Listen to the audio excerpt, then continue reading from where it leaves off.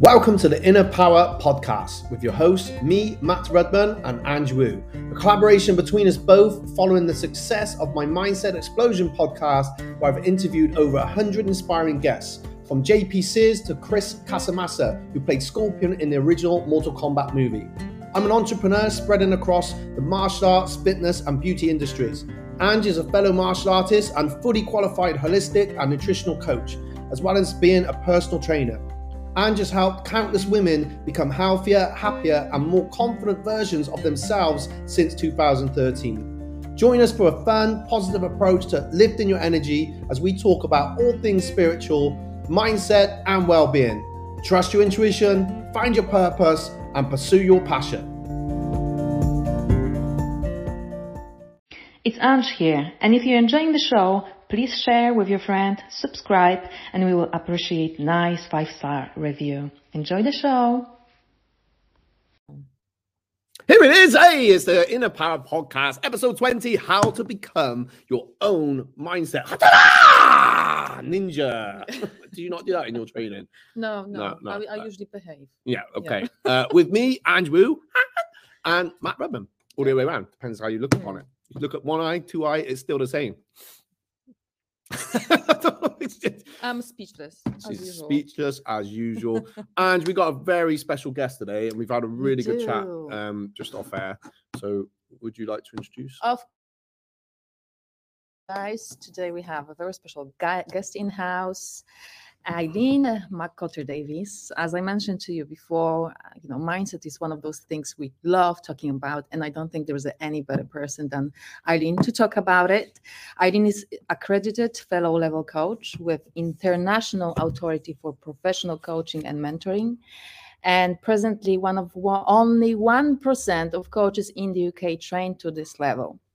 To date, Eileen supports and mentors over 100 coaches across the country who are now helping their clients to get out of their own way.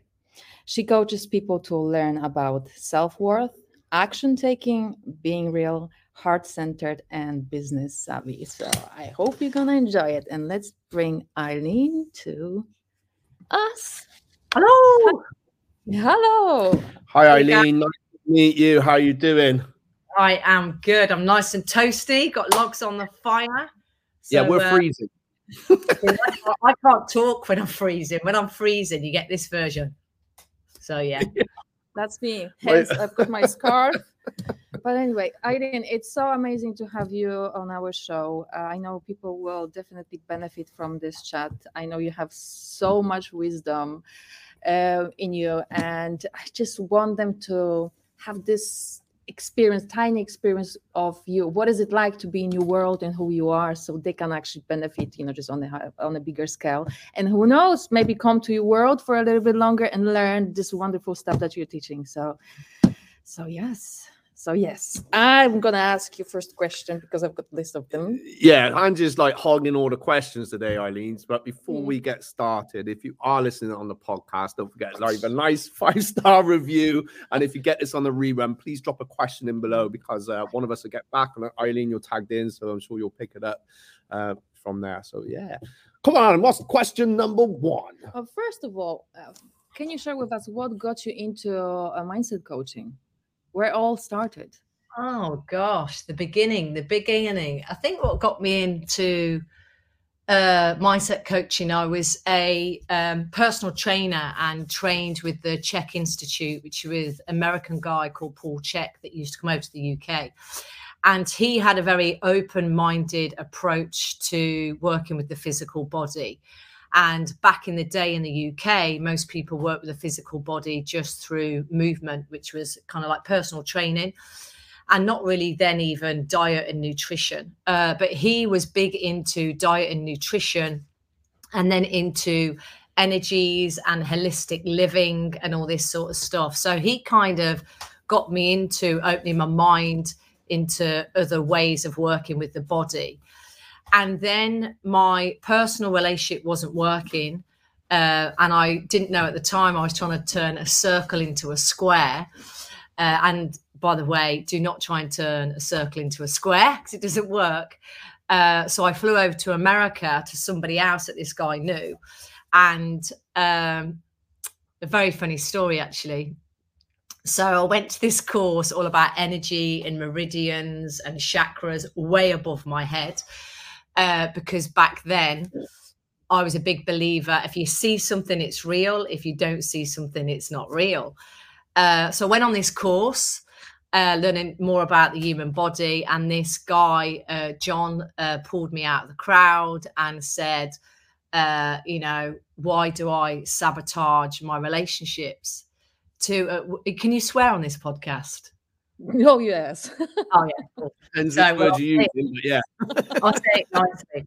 So I was in a room with Americans and Canadians, and I basically told him to F off because I didn't like what he said. I didn't like what I heard. And I walked out of the room, but I left my keys in the room to this hotel room. I was in Canada on my own. So I had to go back into the room, and they all clapped because they're American. And they went, yay, woo! And I was like, oh my God. And then I came home with a new belief. What if we teach people how to treat us?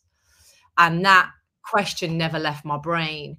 And then I kept going back for some reason, year after year. Never wanted to be a coach, just wanted to learn about, he shared this word with me, this is about 15 years ago, self-sabotage.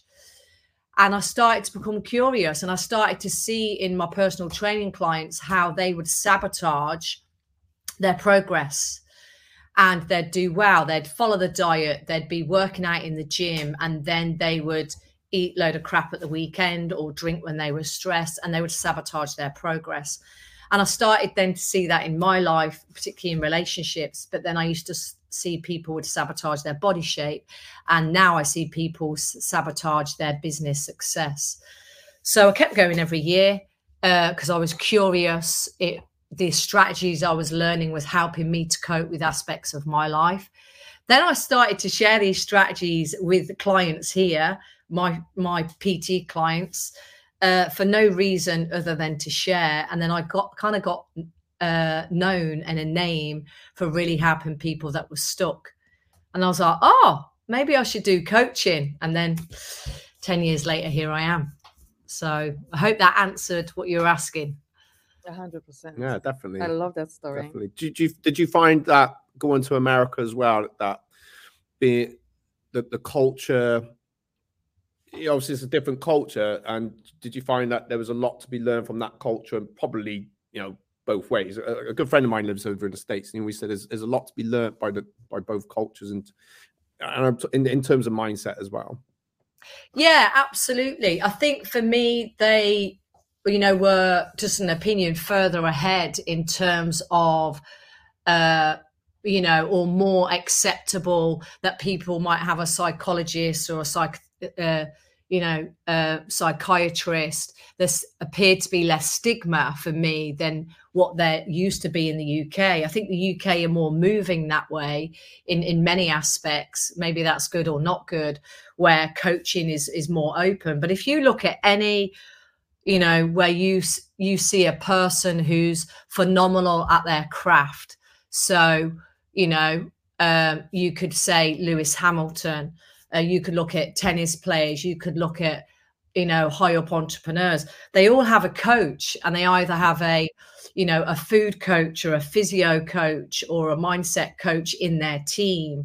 And I think in the UK, we are moving that way. And I think it's great because we all know that we need to eat apples and they're better than a Mars bar, for example. We all know that we need to go to the gym is better than sitting down in the chair all day. But we've also got this thing up here, this muscle in our head that also needs support. And now that mental health is being shared more, there's still this market of people that don't tick the mental health box, but still have a lot of pressure and inner dialogue that we're living it with on a daily basis. So I'm glad that coaching now is being seen as, actually, it's not a sign of weakness. It's a sign of, you know, I don't paint. Why? Because I'm not good at painting. We've got a gardener. Why? Because I kill a plant very quickly. I try not to, but I do. So why aren't we having a coach to help us when we're stuck to move forward? For me, it's a no-brainer. And to this day, I still have a coach, and I still have that place where I can speak freely and open about my own challenges. And that hour just helps me to gather my thoughts and put them back in place. So I'm glad that we're going that way and adopting that culture. Yeah, I agree. I feel that obviously the three of us are all coaches in our own way, right? For various things. And I, like for myself, and it's pretty much what you just said, you just need that coach sometimes, because we pick up bad habits. So for teaching martial arts, it's probably constantly keep your guard up, and it drop down. So you need that, because you'll learn everything. Well, you won't learn everything. You'll learn a lot in a few years, but we're still going to pick up bad habits along the way, which we do in, like you said, with our relationships or our businesses. And I think sometimes, like you said, it's refreshing. You saying you got your own coach still, and it's so important, because when we're in it, we don't see it the same way. Do you find that with your clients, that you get to see things differently for them? Yeah, absolutely. Because for me, we're emotional human beings. Even if you're a person that cries a lot or you cry very little, we're still emotional. And we kind of, as through the school system, learn to suppress our emotions in some way. However, things get to us, and even if we pretend they don't, they do. And I work with all different types of business people, and they still, bottom line, it's a human need that we want to be liked, we want to fit in, we want to belong, we want to do the right thing in some way. So a client, often, because they're in it and they're emotionally in it they might have a challenge with their child, they might have a challenge with a work colleague, they might have a challenge with a neighbor, they might have a challenge with their partner, that they're in it and they need some support to communicate in a way to take the emotions out of the way, so the dialogue is not emotionally loaded. Kids don't want to hear, why haven't you tidied your bedroom? And a person doesn't want a business coach to say, but why haven't you done your social media posting? Because a why often can make somebody feel defended, or a why, we can hear it as, why haven't you done that? And whenever a human being feels defended, we either attack and go, I haven't tidied my bedroom because I didn't bloody want to, or we hide and we pull away. So I think, clients get stuck. They can't see how they're stuck because they are emotionally invested. I'm emotionally invested. I am emotionally invested to my husband. He doesn't meet my expectations. I know that. However, I still want him to meet those expectations. I know they're my expectations. So sometimes having someone else who's not emotionally involved, you can get that all out and put it in order and communicate in a more honest, open and vulnerable way, either with your work colleagues, with your children, with your friends, So, yeah. I'm glad you mentioned expectations. I find that this is one of the biggest factors why people actually struggling with the communication. And sometimes, those high expectations is not like someone is not meeting them. It's just us, this is actually blocking us from connecting with those people, because we are actually expecting them to be something else that they are. It's just like we are becoming very loyal to the vision of them, not them. Does that make sense? Absolutely. Yeah. So, yeah. I'm so glad you actually brainwashed me over the last 3 years, because I actually learned to look at people different, and not only other people, myself. And I think that was the biggest breakthrough for me. I became less judgmental towards my peers. And if I catch myself doing something that isn't necessarily the best behavior, instead of judging my behavior now, I laugh at myself more. and that helps me to move forward and stay less in that space, if that does make sense. So I just want to use the opportunity to say thank you very much for all you do and what you've taught me.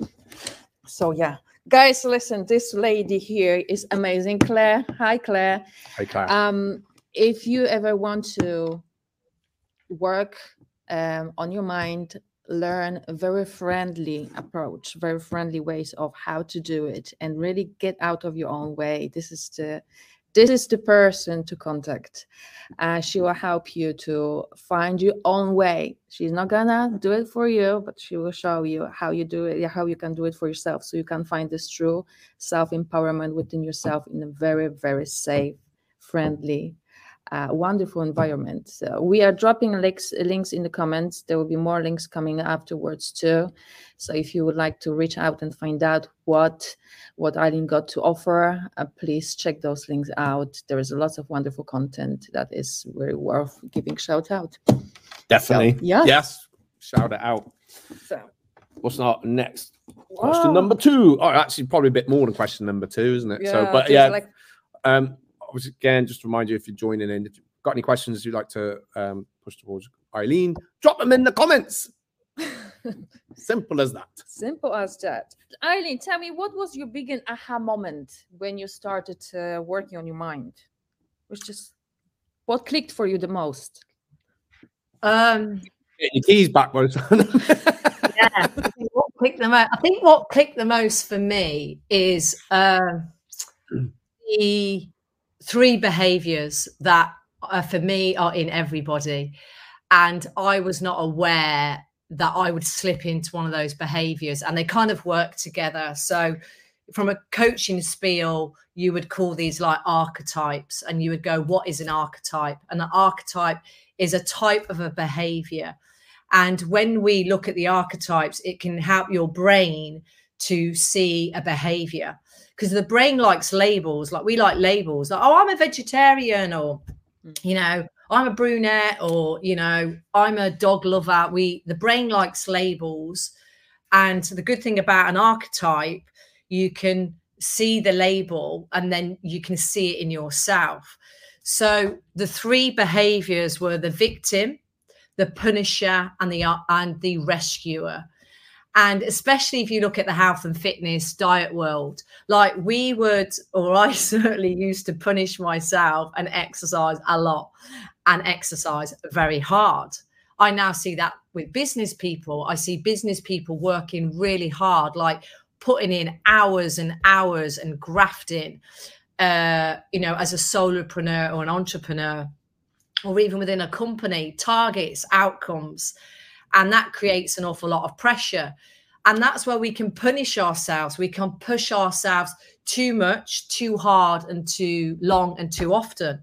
And then we punish other people because adrenaline's up, pressure is up. And then we take it out on loved ones, or as Ange was saying, somebody hasn't, like I've said to one of my stepkids, put your frigging bowl in the dishwasher, not hard, plate in, done.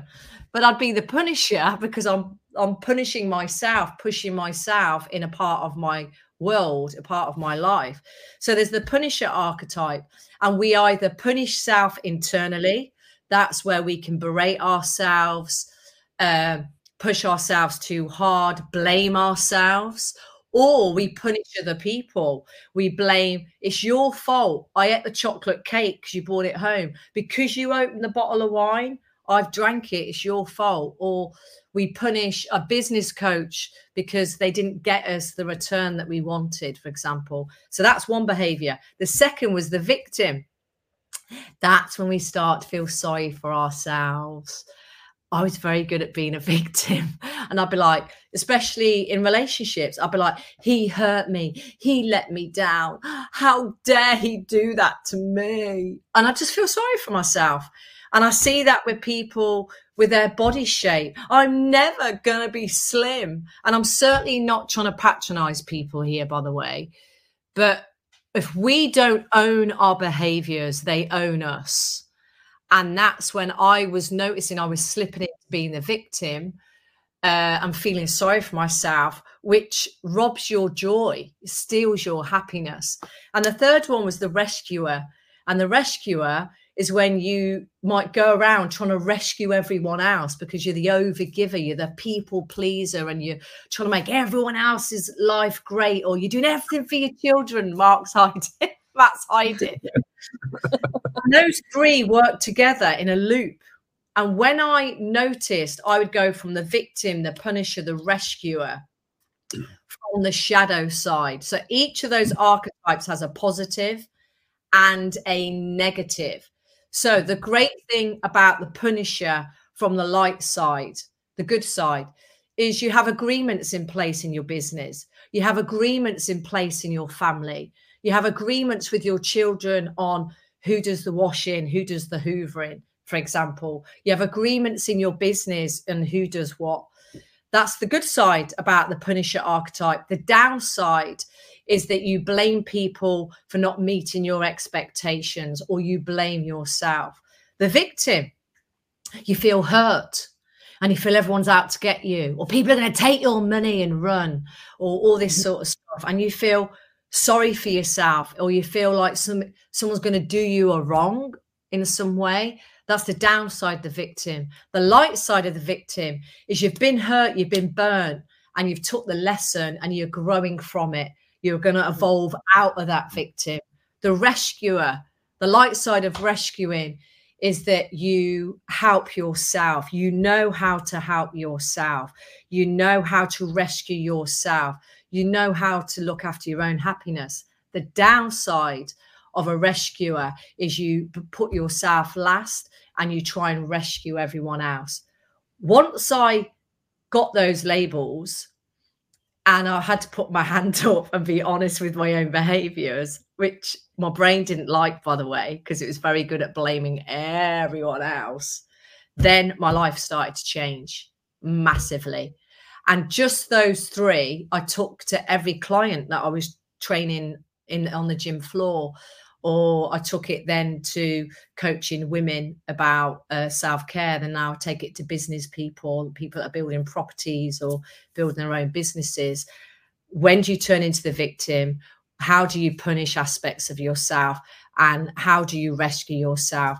And then how can we break out of those patterns so those behaviors don't own you? And ultimately, I think as a human being, we have one thing in common. We want joy, whatever that is. Joy for somebody is closing their diary on a Friday night. Joy for somebody else is finishing work and reading a book to their child. Joy for Ange is going out, stroking horses and being in nature. We ultimately do want joy. We want satisfaction. We want accomplishment, whatever that will mean. And we've got to find out how this thing here tries to rob that from us by being stuck in the victim or the punisher, the constant pushing and proving part, or we avoid self and try and look after the world. So that changed my life. That, when I got that in my brain, am I still a victim today at times? Oh, yes. Am I the punisher? Oh, yes. Do I try and rescue everyone else? Talk to my husband. He's like, Eileen, you do everything for everyone else. Yes. But I'm aware of it, and how much I do of that is now more in my control. Claire just commented in the chat box, this is really fascinating. Oh, we know it is. We do know. Thank you so much for sharing that comment with us. I really liked how you put that, because I've not, there's different ways you can put everything, is it? But the way you with the rescuer, the punisher, the victim, I really like that. And as you're saying it, I know I put my head up for the rescuer because that's probably one of my biggest flaws. But again, I was thinking of the, even when you said the light and the dark side, or whatever you want to put it. There you go, Claire. There's another Star Wars reference for you. But I was thinking, oh yeah, I think as well, when I look back, I'm much more aware now, like yourself. But like you said, still fall into those little traps every now and then. It's, oh my God, out of this. But I think that's one of the biggest things about mindset. I don't know how you feel about that, Eileen, but once you become more aware I think you said it, is you were able to, because I just find it's all these things are a part of me. And when I became aware, and it's like instead of punishing myself, or I can't remember how you put it, but I was able to think, well, this is a lesson. This is how I'm going to change this. This is where I'm going to put boundaries in place for, my life, and boundaries for me to not be jumping into, hey, I can help you, because I love helping people. It's a need of mine, because I enjoy it, really. Like you said, we just want to have fun. We enjoy. I love seeing people, shine, really. But I've learned to put that boundary to say, no, this is what am I giving up here? Certain things I have to sometimes shift around first. But yeah, it was just so interesting to hear that, and reminds me a little bit. I always come back to the chimp paradox, but it's the same thing. It's like understanding like how our brain, I guess, our emotions work, and I love how accountable you've held yourself for that. And I think that's one of the biggest things as well. When we're a bit more accountable, accept this is a part of me. So how can I learn to live with this? And I feel then it's easier to let go of those shackles that can hold us back, and sometimes they grab on again, but we can, once we know how to remove them, it becomes easier every time. Absolutely. And Ange hit the nail on the head for me with saying, how can we be less serious about the behaviors and the habits and the patterns that we have, because it can become all too consuming. And I think when we start to laugh, not at self, but laugh with self. So, sometimes I go, like my dad passed away, we're real people. We've got real life things happen. We don't know when they're going to happen. And, my dad passed away in December. I went over, flew straight away. I was the rescuer. I was sorting everything out, taking everything on board, and I was aware of it. And then I just sat down, I burst out laughing. And my sister said, "What are you laughing at?" And I went, and she goes, "Oh, you've just done everything." I went, "Oh no," and there I am again. But I laughed at it, going, that's part of my character, and I can see how that serves me, and it can be detrimental. Because I just moved my own grieving process to the side, just went over there, sort everything out. It's a great avoidance strategy, but I was aware of it. And then I laughed my head off, and then obviously went into days of crying. So, and then laughing at that, like, God, isn't grief is a sorrowful, sad thing, but also something that we can, work with as well. Yeah, definitely. We have to go through it, unfortunately. That humor is the path to enjoy self. Oh, this is brilliant. Do you believe in quantum leaps? Because I see a lot of that stuff, being put out there, on the social media, on YouTube. Many coaches use that. And personally, I'll share it with you. I do not believe in quantum leaps, but I would like to know your opinion about it. Can you change 180 within, a day? Because that's how Yeah, see, the challenge is, it's like with anything, some people are going to have a quantum leap. And I think a lot of what, for me, this is my personal opinion, what is shared on social media platforms is if you had 100 people, 5 of them had a quantum leap, they then show the results of those people that had a quantum leap that probably would have had the quantum leap anyway. My experience with, I've realized that I've worked with behaviors for such a long time. I started off actually working with young offenders that were involved in criminal activity. And I didn't know then what I know now, but I noticed that most of them got into criminal activity because they got negative attention, because they weren't getting positive attention. They didn't get a sense of belonging, that they mattered. And then if you look at, then I went into what I'm doing now, and I don't think change is challenging. Change is hard because the brain runs on patterns and runs on familiar patterns and habits. And without us knowing it, like today, you've already, all of you, probably done 100 habits that you're not even aware of. Like you open the door with the same hand, or I feed the dogs. I've got 3. You know, one has to go in one room, one in the other room, one in the other room. Even the dogs have got that habit now. It's all embedded. So I think, you know, what is shown is that change is easy and quick. I think when you're in severe pain or had a severe wake-up call in your life, which I have worked with people, some people go, I've got to change because their life could be on the line. But for most of us, we have to repeat this same challenge over and over and over again before we go, this isn't working for me. And most of us try and get through on our own. I did as a business owner. You know, I was trying to do everything in a business, but you never see a business that does exceedingly well on their own.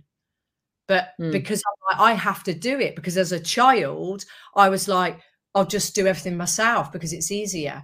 Or I'd be loyal to a belief. I've got my dad in my ear, which is my perception of what a sentence my dad would say. If you want a job done, do it yourself. That's one of the statements I heard. Doesn't mean he said that. Second statement, don't owe anyone anything. That's what I heard. So then Eileen then becomes loyal to that pattern and brings that baggage to her business and doesn't get other people to do things in a business that they would be better at. So I think quantum leaps, there's a tiny percentage that have quantum leaps. I would say there's a bigger percentage of people that change, even with all the fads. Look at how many fads are in the health and fitness industry. They're not working. Why? Because we need the basic fundamentals of sleep, hydration, have food, enjoy indulgences, and eat real foods most of the time. We need the basic fundamentals, and most people struggle with the basic fundamentals of most things. Same in business, same in relationships. You might not need a date night, but you frigging need communication because we spend so much time assuming. So that's a fundamental in a relationship. And I think that's why most of us don't have quantum leaps, because we're going to practice the fundamentals. But most of us go back to a default. I better not say that because that might hurt them. I better not say that. I don't like conflict. I better not say that because they don't understand me. I better not ask for help because then I'm going to owe them something, because that's what my dad said. Does that make sense? Better not charge more because then they'll think I'm greedy, you know. So I love what you said and how you beautifully elaborated on that. You know, I had this thought because I was pondering about it, you know, for quite some time, and I thought what the quantum leap really is. And then I agree, like you said, it might happen when something happened in someone's life and they have to make that change. They might have to change their direction. And what I also liked is what you said about this group of people having this like instant awakening, which, like you said, probably would happen anyway, because the quantum leap is not only what is visible on the surface, the whole process underneath that is not visible, you know, to the human's eye. And I think we might sometimes call something a quantum leap, but the process is much longer that leads to the quantum leap itself, isn't it? Yeah. So that's why I thought, does it really exist? Does it really happens? You know, there must be something happening, you know, behind the scenes that leads to it. Yeah. Which is supposed to be counted into the process. Yeah, so. And some people, you know, we could call it luck or whatever. Some people get lucky, or like you say, you don't know their personal circumstances. When, you know, I can honestly say now, as a mother, you know, back, you know, 25 years ago, and say 20 years ago when I was a single parent, my back was up against the wall. You know, the money that was coming into my house was going out. So I had to kind of work more to have more. Now, I don't have to work more to have more. It's more of a choice. So I think when our back is up against the wall, you know, innately human beings, we are meant to be, you know, when our back is up the wall, we fight or flight. But most of us, and our brain likes familiar. Another word for that is comfort. Another word for that is repetitive patterns. We kind of go, January, oh, this year I'm going to do all of this. I want it to be different. But it's not different because we get pulled back to the habits that kind of have a hold of us. And as a mindset coach, I help people to go, we have got to turn it round. We've got to turn it round and go, those habits do not control me. How can I control those habits? And that's when people, then that is practice, daily, weekly practice. And then it becomes a new embedded. So then it's more of a subtle leap than a massive, you know, quantum leap. I think, which is safe for the content, isn't it? Anyway. It's so true. Yeah. It's so true. I'm going to shout out Charlie Morehouse. It'd be good to get on as a guest sometime. But so Charlie's a client of mine through martial arts, Eileen. He's suffered. I shouldn't even say that now. He has Asperger's, and he was told he wouldn't get a job. But oh my gosh, his head on it all. Exactly what you just said. He's learned to make that part of his life, basically, and to live with it and just crack on. And yeah. He's done a degree, he's done all the things that they said he couldn't do. And I think, but again, like coming back to this quantum leap thing, I think in an extremity, but something would have been building up maybe inside. But even with that, I think as an extreme, something drastic needs to change. And we know it, but we knew it for a while, I would say. I don't know. Yeah. But even when we make a change, it's his decision. I feel at the end of the day is that this is not serving me, and we might have a bit of resistance, mightn't we, along the way? But you will get there, and we do get there eventually. And it's, for me, it's just a continual journey. Even when I thought I'm all right now, apparently I'm not. And then I think I'm all right again. But so now I think, as I said earlier, just it's learning. Yeah, absolutely. Accept, who you are and what. And I think you're right. When your back's up against the wall, sometimes, a lot of us have been at rock bottom or in the basement of it. But how long do we want to stay there for? So, there's always a way out. There's always a solution to something. But it might take time, and it sometimes just one thing at a time, isn't it? So yeah. Cool. I really felt like I sidetracked a lot. Brain was going around trying to soak in everything. Good content. Eileen, what do you think is the biggest obstacle for people to move in their life, to make a change? What do you find out is the most common one? I think the biggest obstacle for most is getting help, asking for help, and investing in themselves. I think, again, it's not them personally. I think our brain naturally likes a quick fix. We want things instantly. I mean, especially, now, with, Amazon Prime and Netflix and, gone are the days where, I don't think my grandson will ever watch anything live on TV because he doesn't have to, and that has its good side and its not so good side.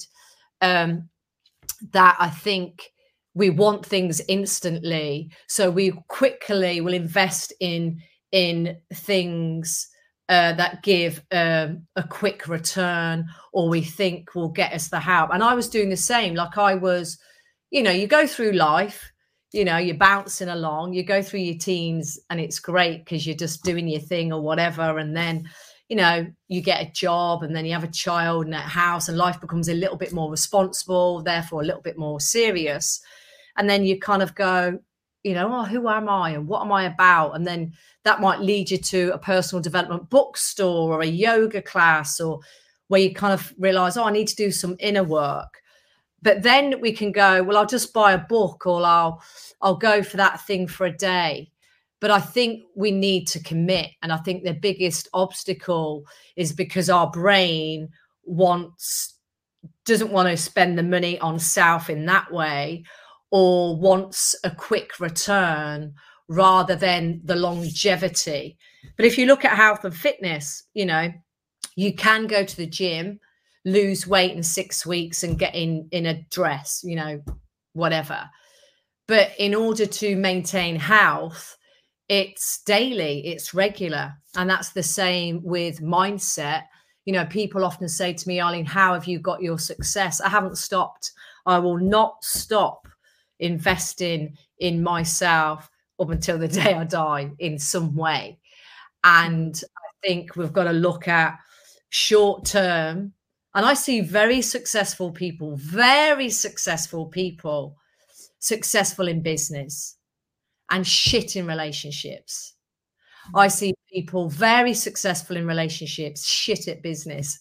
And I see people have great relationships in business and shocking when it comes to their health.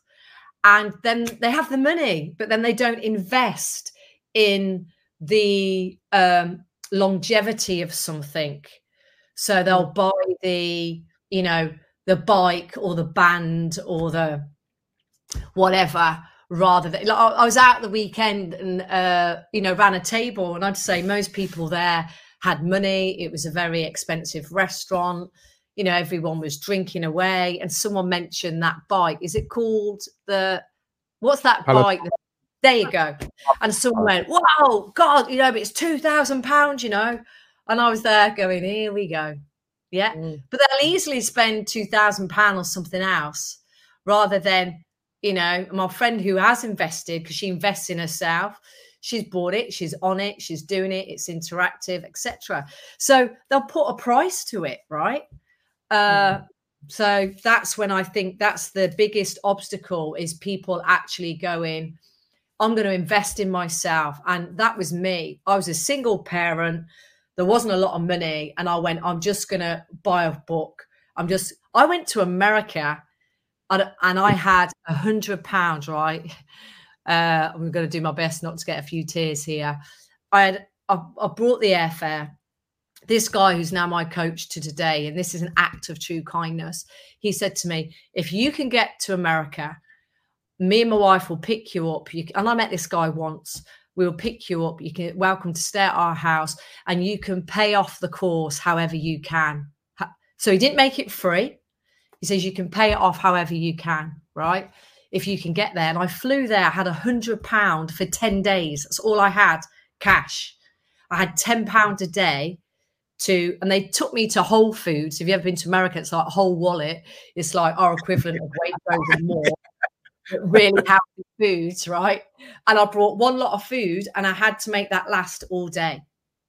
But that was me going, I'm going to find a way. And I don't like the word excuses. I hate the word excuses, because excuses make people feel like they're doing something wrong. I don't believe people have excuses.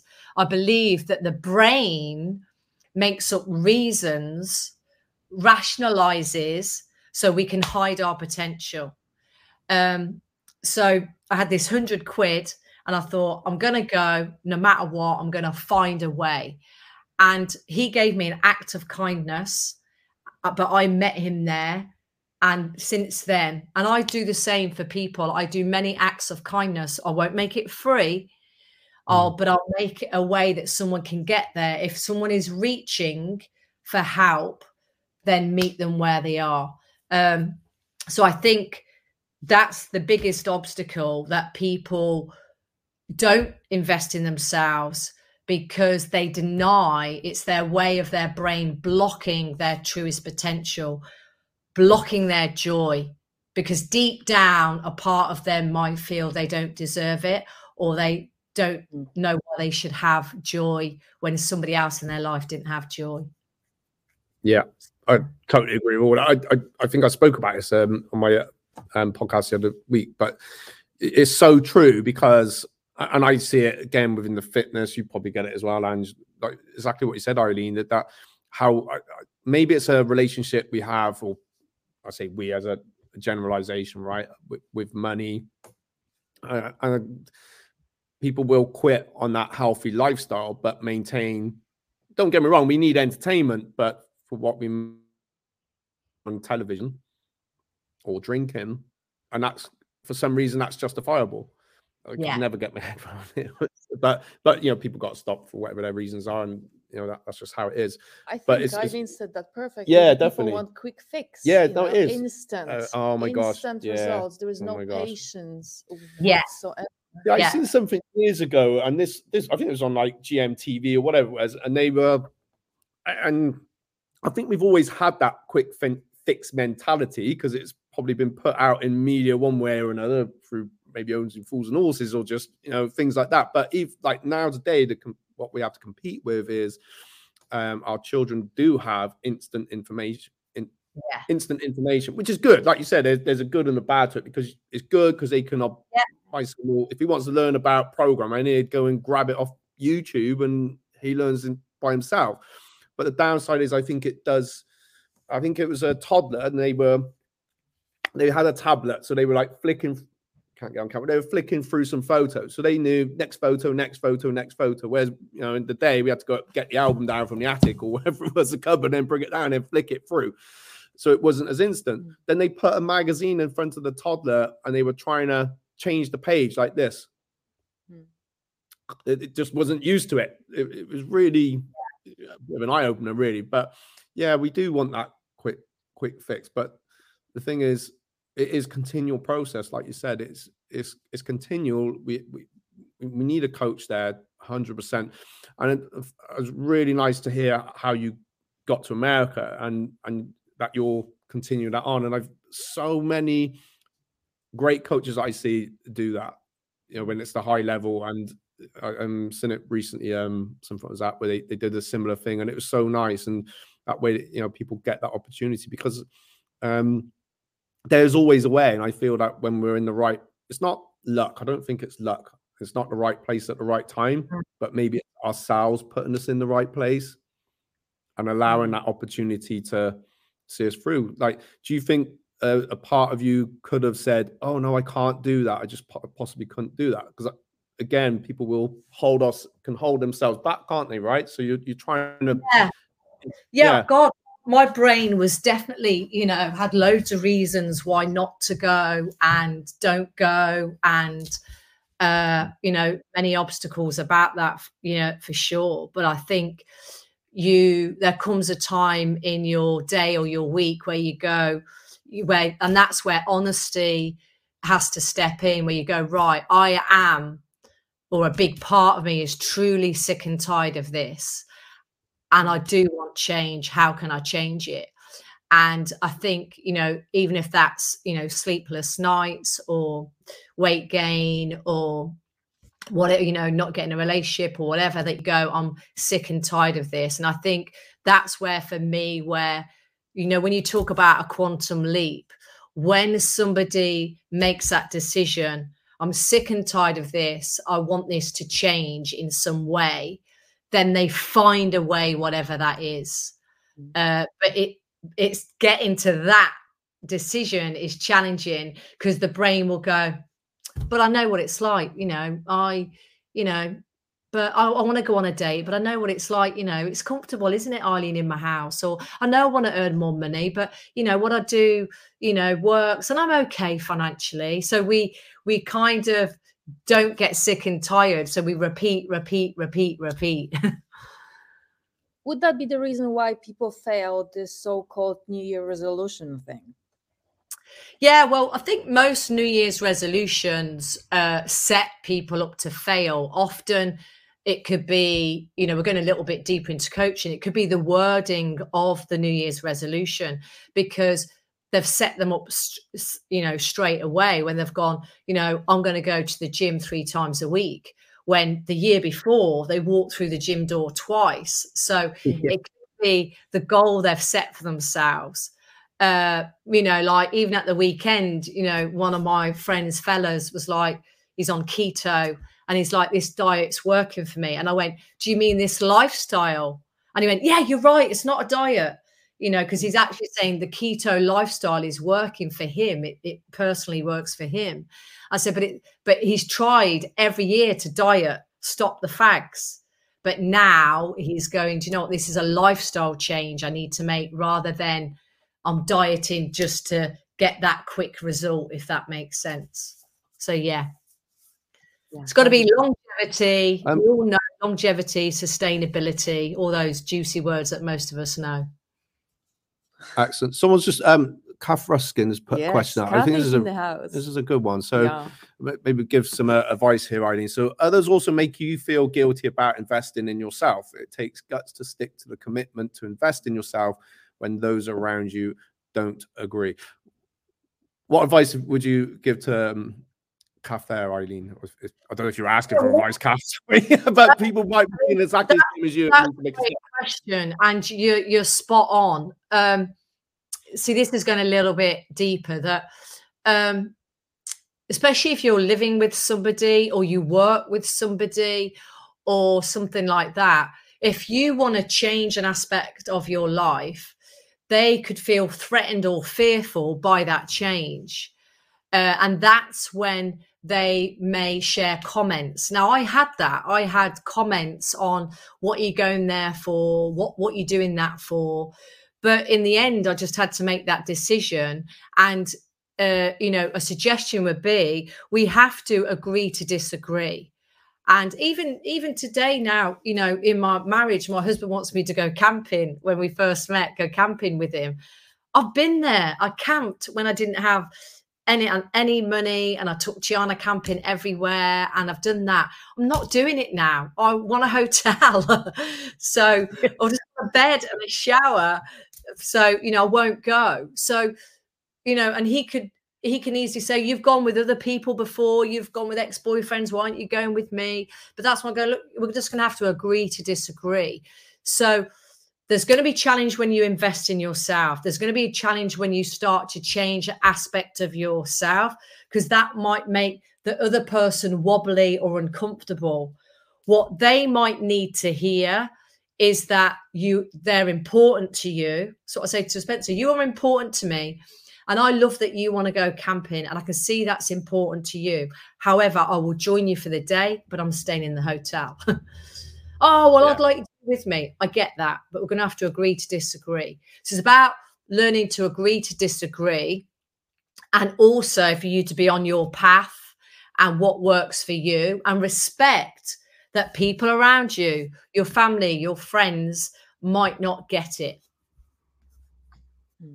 Oh, no, that's great advice. Kath says she's just making a comment. Thank you, Kath. But I think it was a really important thing to put out, because I think we've all been there at some point. And I kind of feel if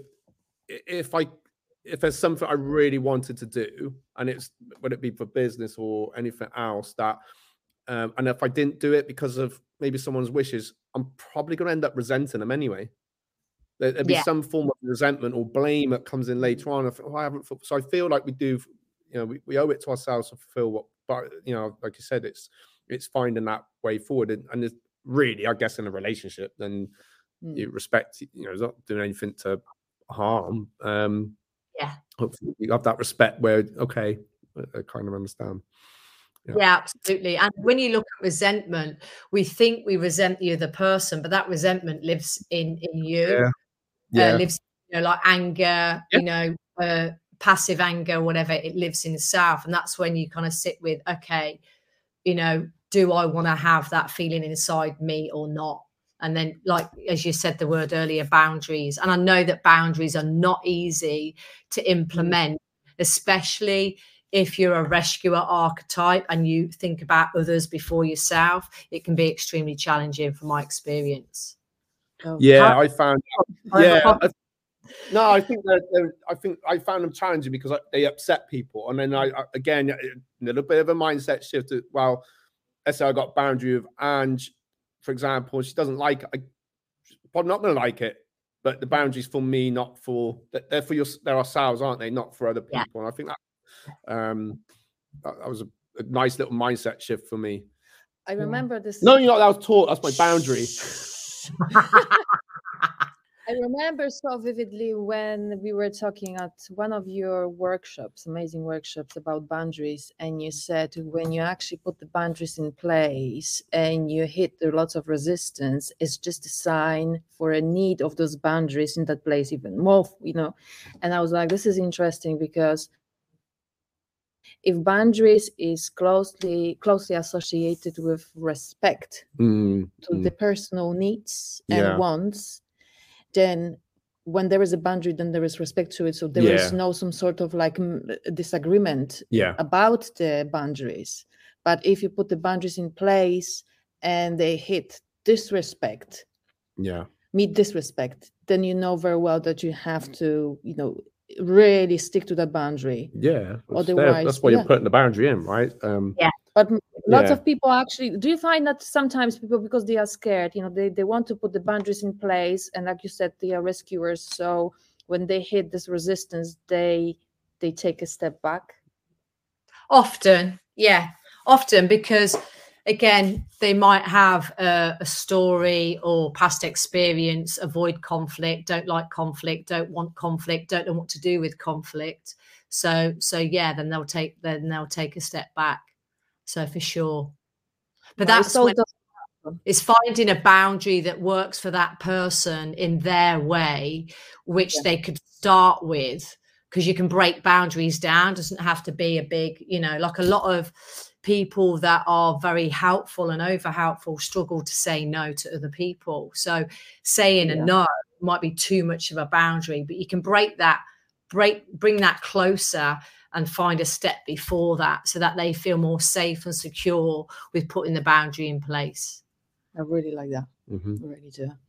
Sometimes it's better to say no, and then if you can go back with a yes later, then it's anyway, that's another thing. Sorry, Kath has put another good comment down. So I thought it was something else that holds us back. We need to be aware that we need to put self first. Yeah, absolutely. And most of us have heard about the oxygen mask. On an aeroplane, they say put it on first, put it on as a second. But even though we know that, if your brain has been wired and conditioned through your upbringing to put other people first, then it's quite alien and new to your brain to then put yourself first. So especially if you're caring in nature, or you get your needs met, you get your sense of fulfillment by being there for other people. So like my mom, like classic example, she's been married to my dad for 62 years, and unfortunately he died in December. And before that, she's had 7 children, and she was a teacher, and she also looked after my nan for 10 years in our house. She only knows how, she's 83, nearly 80, going to soon be 84.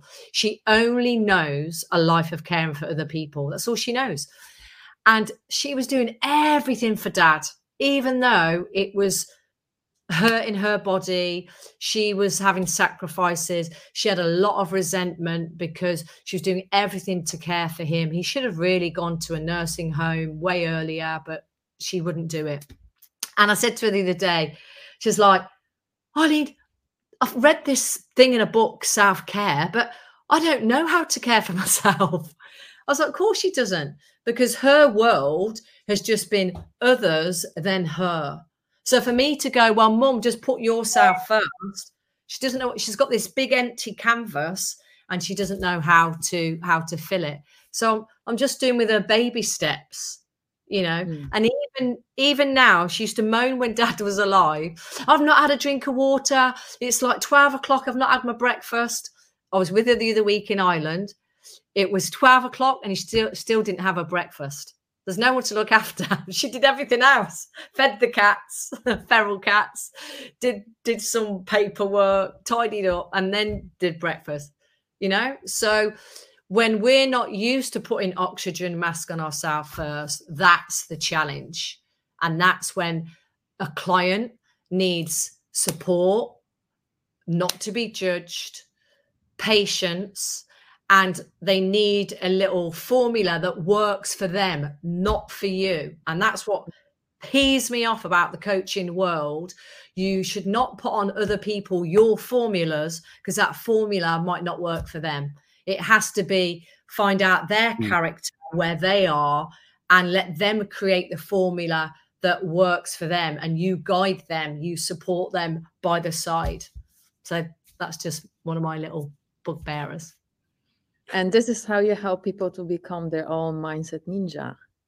Just to their own mindset. And we're different, right? Some people like the soft approach. Some people go, tell it to me straight.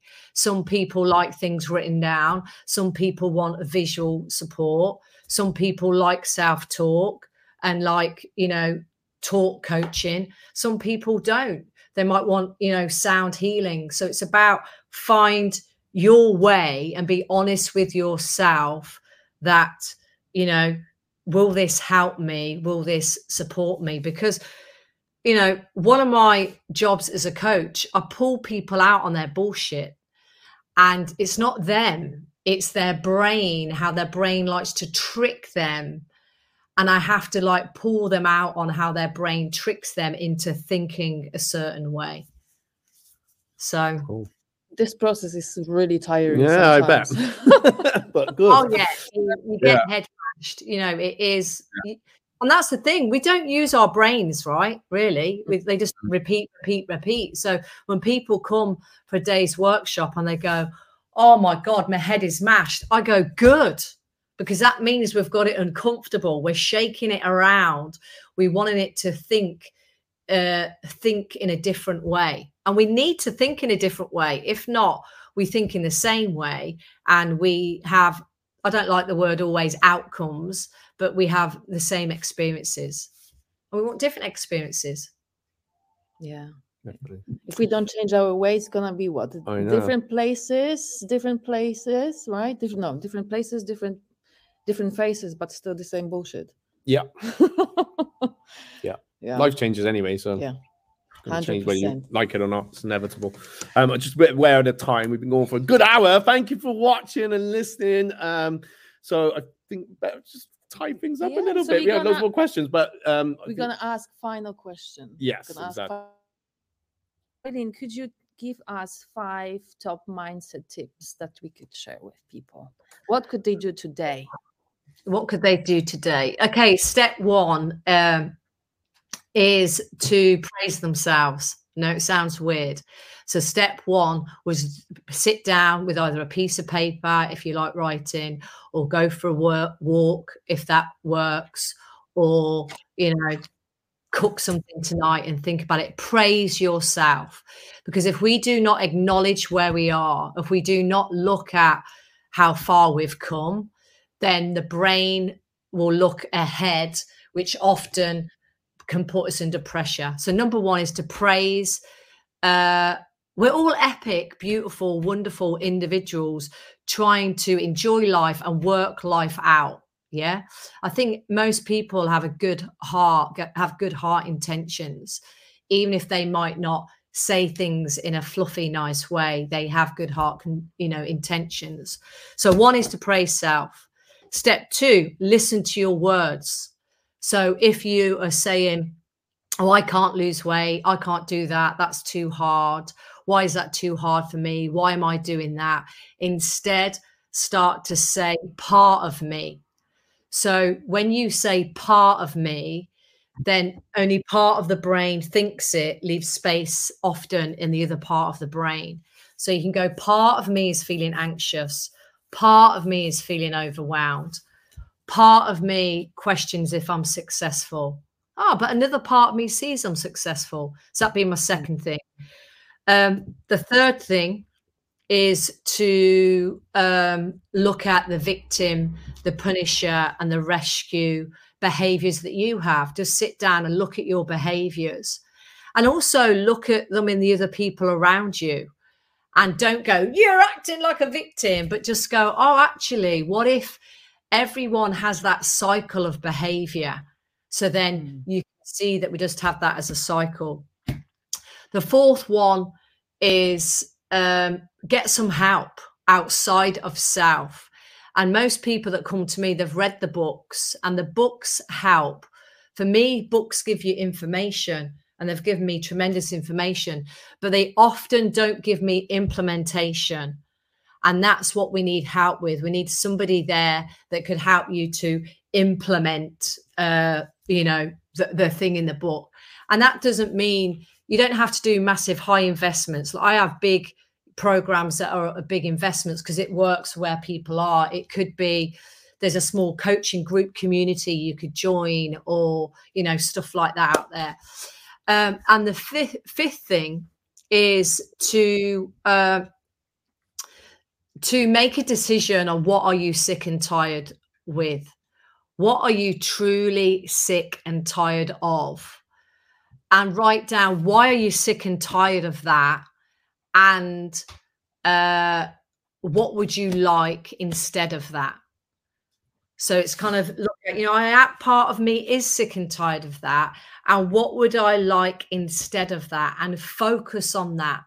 Focus on, you know, actually, I do believe that could happen. Or just use your imagination on what you would like to create. Become imaginative. In fact, another way of saying that, Ange, is be childlike. Be more light-hearted in the things that you might be sick and tired with, that might seem heavy in your life. Wow. Gosh, this is golden. It is. I'm just taking a photo. You're taking a photo. Fabulous.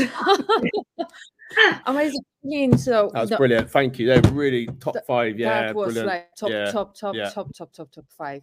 Yeah. Could you share with us, you know, just what you've got coming up very soon, so people have a chance actually to taste what it's like to be in your world? I know you do workshops on a regular basis. Yeah. You have a coaching program. Just tell us a little bit more about that. Yeah, for sure. So I have many different things to kind of help people kind of where they are on their path to mindset, because we're at different places, right? So if you're new to mindset, or you've been reading the books and trying to do stuff on your own, a good step is to get one of my masterclasses. So I have a whole library resource of masterclasses, and they're a 90-minute recording on a topic, and it's me talking to other people on a recording, so you can listen to how similar we all are as human beings.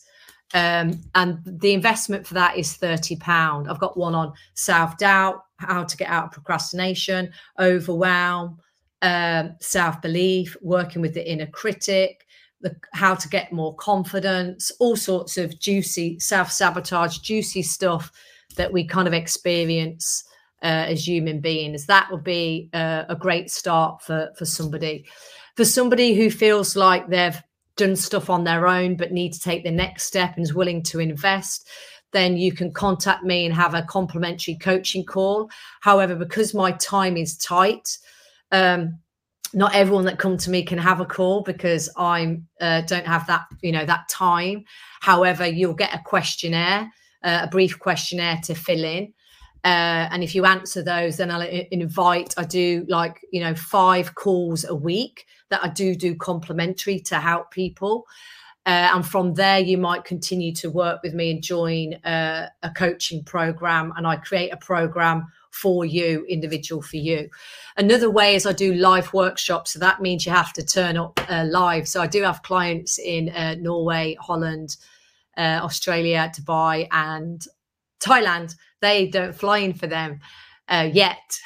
So these are live in Coventry. I do 8 of those for a year. So you can just come and join me for a day with similar like-minded people trying to enjoy life more. So you can do that. The other thing that I have is, if you want to become a coach, or you're interested in either helping your clients in a different way and having more skills in your toolbox, you can become a trained holistic coach with me. And that's a version that you can do online, where I coach you personally and I coach you on coaching strategies, or you can join my live coaching program.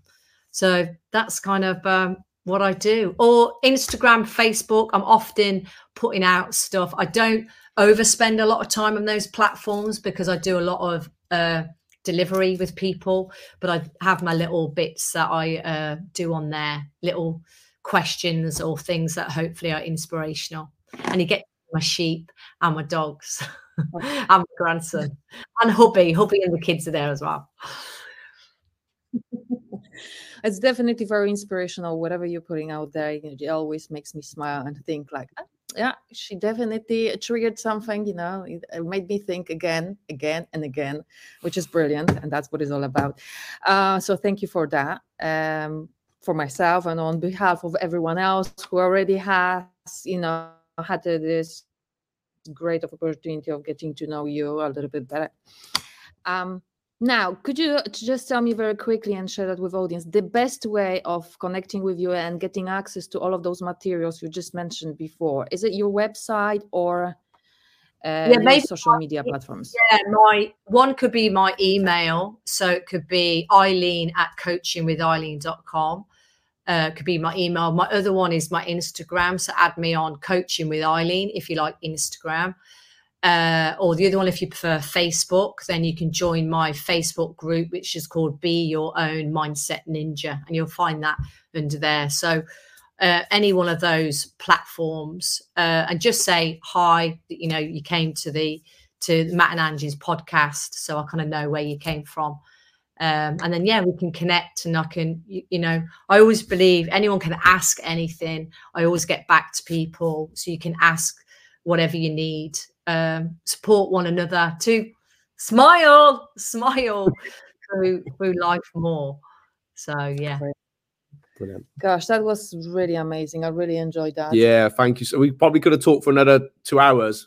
I don't know who said it. But I don't have those, unfortunately. At the moment. It's been an absolute pleasure having you on, Eileen. I really hope you'll come back for another chat. So yeah, I appreciate it. I appreciate you too I know what goes into the background of these podcasts, the work that you have to do. So thank you too for your time, your energy and your commitment to serve and be there for other people. So appreciate it. Thank you very much. Guys, if you really enjoyed that, and I know you probably did, not probably, for sure, enjoyed We're telling you that you did. You did enjoy it. Please share with us, what did you get out of it? We would really appreciate good. Your what's your biggest take home? Your very big take homes. Just share that with us. We would really appreciate that. So I think we're just coming to the end. This is sad because I don't want you to go. I really don't want you to go, but that was amazing. I really enjoyed that. I really did. Really. It was good. It was good. Yeah, thank you. Trying to do washing the hanger, food to cook, Bristol to get back, sign language course to do. Life. This is it. Right. Yeah, it's been an absolute pleasure, though. Thank you so much. Thank you, guys. See you all next week, everyone. Peace, love, always. And be child. Ish. Be childish. Right. We hope you've enjoyed listening to today's show. Please share with your friends. Don't forget to subscribe. And if you have enjoyed listening, please leave us a nice 5-star review. See you next episode.